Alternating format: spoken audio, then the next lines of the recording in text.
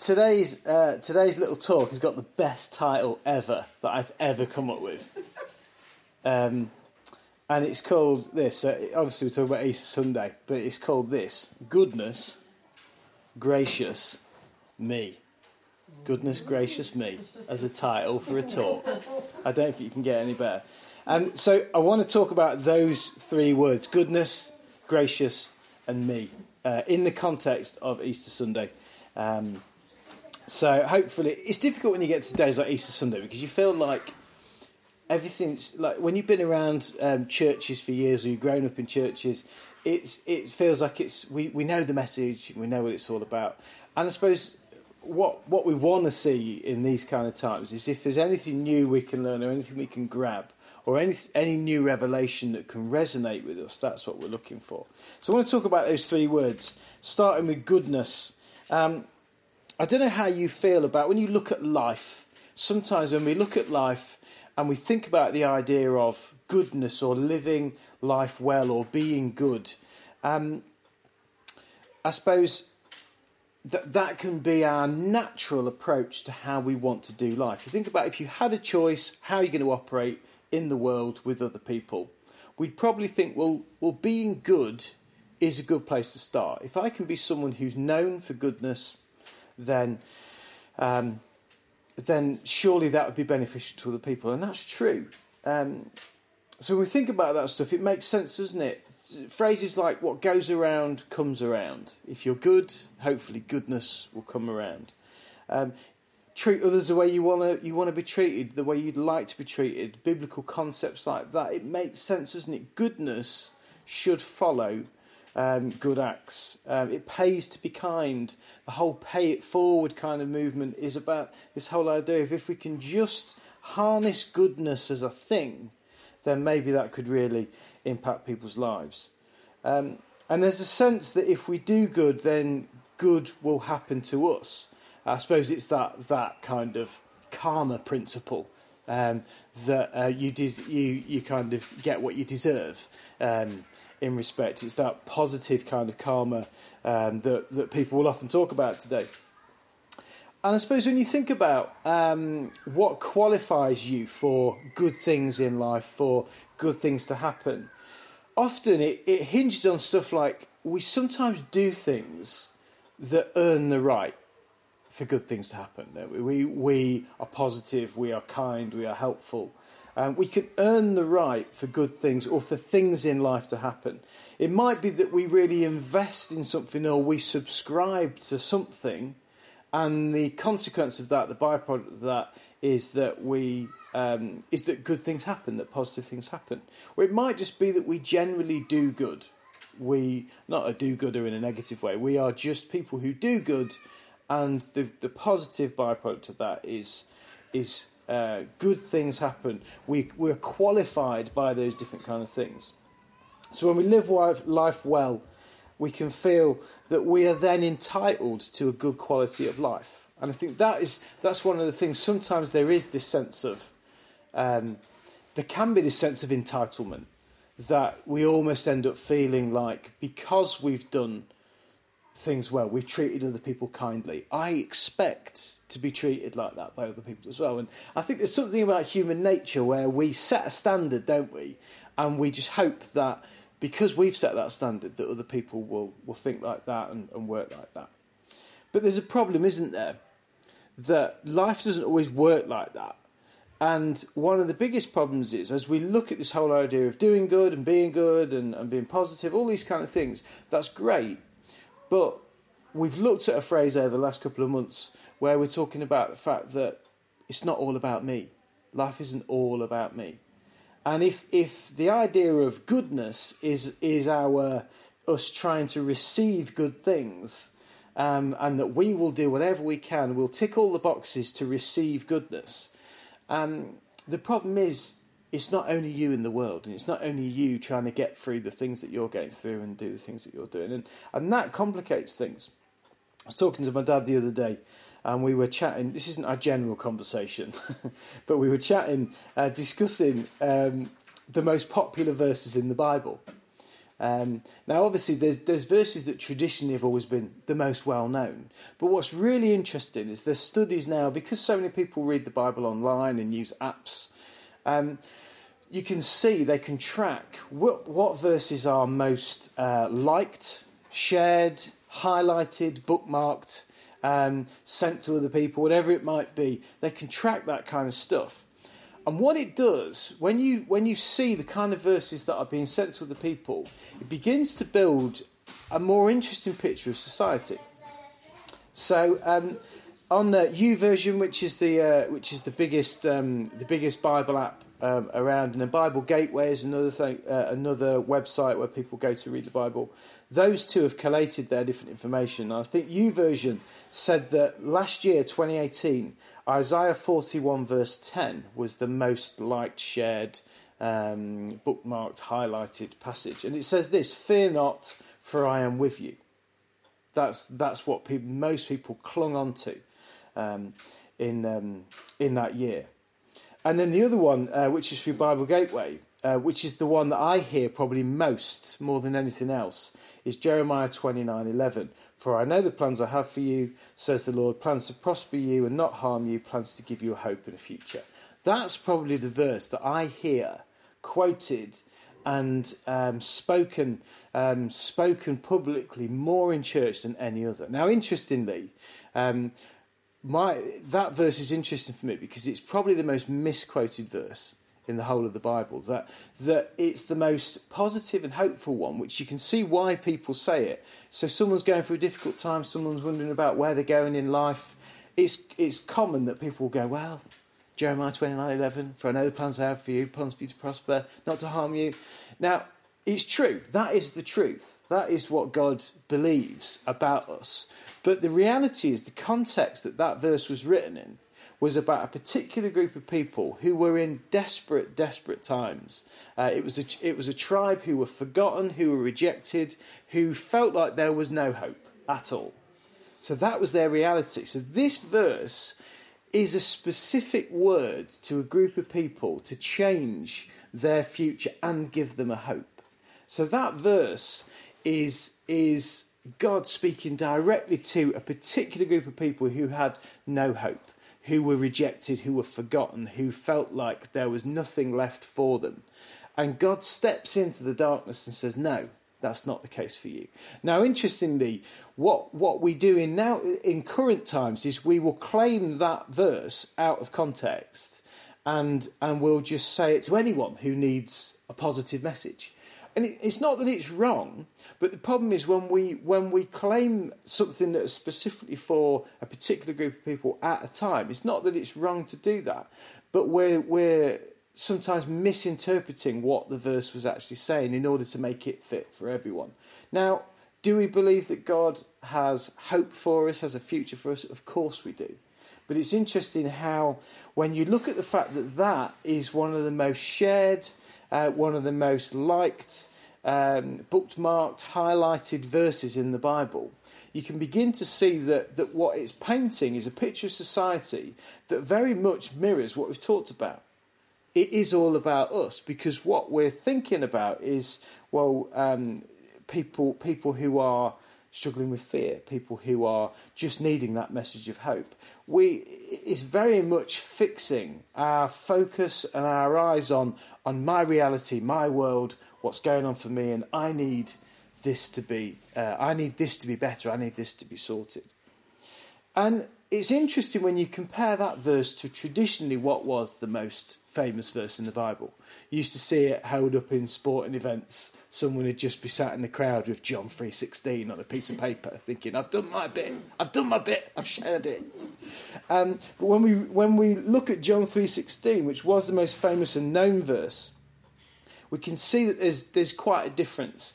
Those other two verses concentrate on us and kind of fix our eyes on us and our reality. So I don't want to be scared anymore, so I'll just concentrate on the fact that God tells me not to fear, or I need some hope for the future, so I'll just think about that.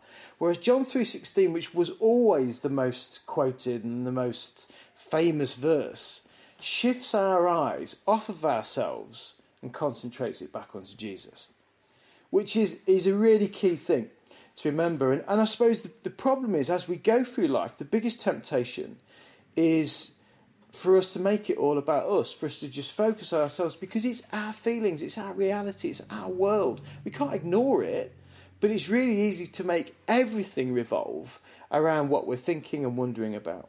But when we read John 3:16, it shifts that focus. For God so loved the world that he sent his only Son, so that whoever believes in him will not perish, but have eternal life. I suppose this is the mantra almost of the Bible. This is where the Bible culminates, at this point of God looking at the world saying, I don't want it to be like this. I want to solve this problem. I want to bridge that gap. I want to mend the fracture between me and mankind. I want to make a way for us to be reconnected again. And I'll do that by placing Jesus, sending Jesus onto the earth. And I'm prepared to sacrifice his life so that connection can be restored and completely mended. So, that's goodness. Gracious. When we think about that verse, John 3:16, the verse describes the heart of God, his plan to rescue the world and the difference that it will make. It centres around the cross and is all about grace. It's all about grace. God steps in to solve the problem, to mend that fractured relationship, to bridge the gap between him and us. And I suppose if it becomes about deserving God's intervention, then if we're really brutally honest, we all fall short of deserving the intervention that God actually does when he steps in. It might be it's our attitude that's the problem. It might be our perspective is skewed and a bit off balance. It might be our behaviour. It might be our habits. It might be our slip-ups. It could be all sorts of things. And I think for every single one of us in the room, there'll be different things you go, oh man, it's that for me. These are the things that get in the way of us and God. Those are the things that distance ourselves from him. And the reality is it can never be about doing enough or tipping the balance of enough goodness. And that's sometimes the problem. When we focus on goodness, then we're trying to almost build up credits in a bank account to enable us access to the exclusive features of that bank account, which is a relationship with Jesus and a relationship with God through Jesus. That if it's about goodness, then the kind of credits that we make into that bank build up the equity, but then anything we do wrong takes out the equity. And it becomes this really difficult balancing act. And that's how most religions work. It's about, can you do enough to earn the right for the reward and the benefit? Whereas John 3:16 talks about this whole different plan, this different purpose, where God's going to intervene and he's going to make a way. So it can never be about doing enough and tipping the balance of enough goodness. And this is where grace kicks in. And grace is interesting. It's described in these few ways if you research it. It says here, grace is the opposite of karma. So karma is getting what you deserve. Grace is getting what you don't deserve. And that's the key difference. Grace is getting what you don't deserve. There's another explanation says this. Grace is the love of God shown to the unlovely, the peace of God given to the restless, and the unmerited favour of God. And that's the reality. The graciousness of God is the thing that kicks in, that says, you know what, it doesn't matter what you've done, what you think, who you are, the way you've behaved. I'm prepared to step in and fill this void regardless of all of that mess and all of that rubbish. And for each of us, it'd be different things. It'd be tiny little things that to be honest, in our kind of, sometimes in our own self-reflection, we go, yeah, I've done some bad stuff. Not that bad, but not that bad. But yeah, I'm sure it's forgivable. Other people will be absolutely gripped with shame in their life that says, I feel so unworthy. I don't think I would ever deserve to be given this second chance by God. And that's because we all look at life differently. But grace levels that playing field and says, do you know what? It doesn't matter. You could be the worst of the worst, or you could have maybe, in your opinion, hardly ever done anything wrong. Actually, it's just level, because grace kicks in and just says, do you know what, it doesn't matter. There is a relationship that can be had because of what Jesus did. So the outcome of being saved is undeserved. We can't do enough to earn that intervention. And it brings us to the final word, me. So goodness, gracious, me. It's not all about us, but it is all for us. And that's the thing. We can talk constantly about how life isn't all about us. We've got to think about other people and all this kind of stuff. But the reality is, what happens at the cross and what's described in John 3:16, it isn't all about us, but it's all for us. It's for you, it's for me, and it happens for that purpose. We are intrinsically unqualified for all of this stuff. We talked earlier about what qualifies you for things in life. Well, maybe you subscribe to it, maybe you invest, maybe you do good things, maybe you work at something. Well, actually, when it comes to salvation, when it comes to connection with God and relationship with God, there is nothing. You start at a point of being entirely unqualified, but it's through connecting with Jesus, accepting who he was, what he did for you, and joining him and agreeing to follow him. That's the thing that suddenly qualifies everyone on that level playing field to step forward. The cross makes that way for us. For God so loved the world that he sent his only Son, so that whoever believes in him will not perish, but have eternal life. And we talked, haven't we, how this concept of eternal life, we've sometimes boxed eternal life into being, the afterlife. Because obviously we're all going to, like when we die here, we're going to go on somewhere else. Yeah, that's all true. But eternal life, often in Bible times, wasn't talking about the afterlife. It was talking about getting the best life for you now in the here and now. So that's why we don't just talk in an eternal context and always think about life beyond this world. What we're talking about is if we connect with God now, we can have the reality of the best possible life in the present because we're doing it with God in the way that he intended life to be lived. So obviously it will be even better in eternity, but eternal life, the best life, is available for us now. And that's why we keep trying to tell people about it, because we want people not only to get to eternity, but we want people to live their best life now. And that's why we do it. And Romans 8, we looked at this a few weeks ago, Romans 8, 35 to 39, reminds us of this whole idea of qualification for heaven. It says this: can anything ever separate us from Christ's love? Does it mean he no longer loves us if we have trouble or calamity, or are persecuted or hungry or destitute or in danger or threatened with death? As the scriptures say, for your sake we are killed every day, we are being slaughtered like sheep. Now, despite all these things, overwhelming victory is ours through Christ who loved us. And I am convinced that nothing can ever separate us from God's love. Neither death nor life, neither angels nor demons, neither fears for today nor worries about tomorrow. Not even the powers of hell can separate us from God's love. No power in the sky above or in the earth below. Indeed, nothing in all creation will ever be able to separate us from the love of God that is revealed in Christ Jesus, our Lord. And that is the reality.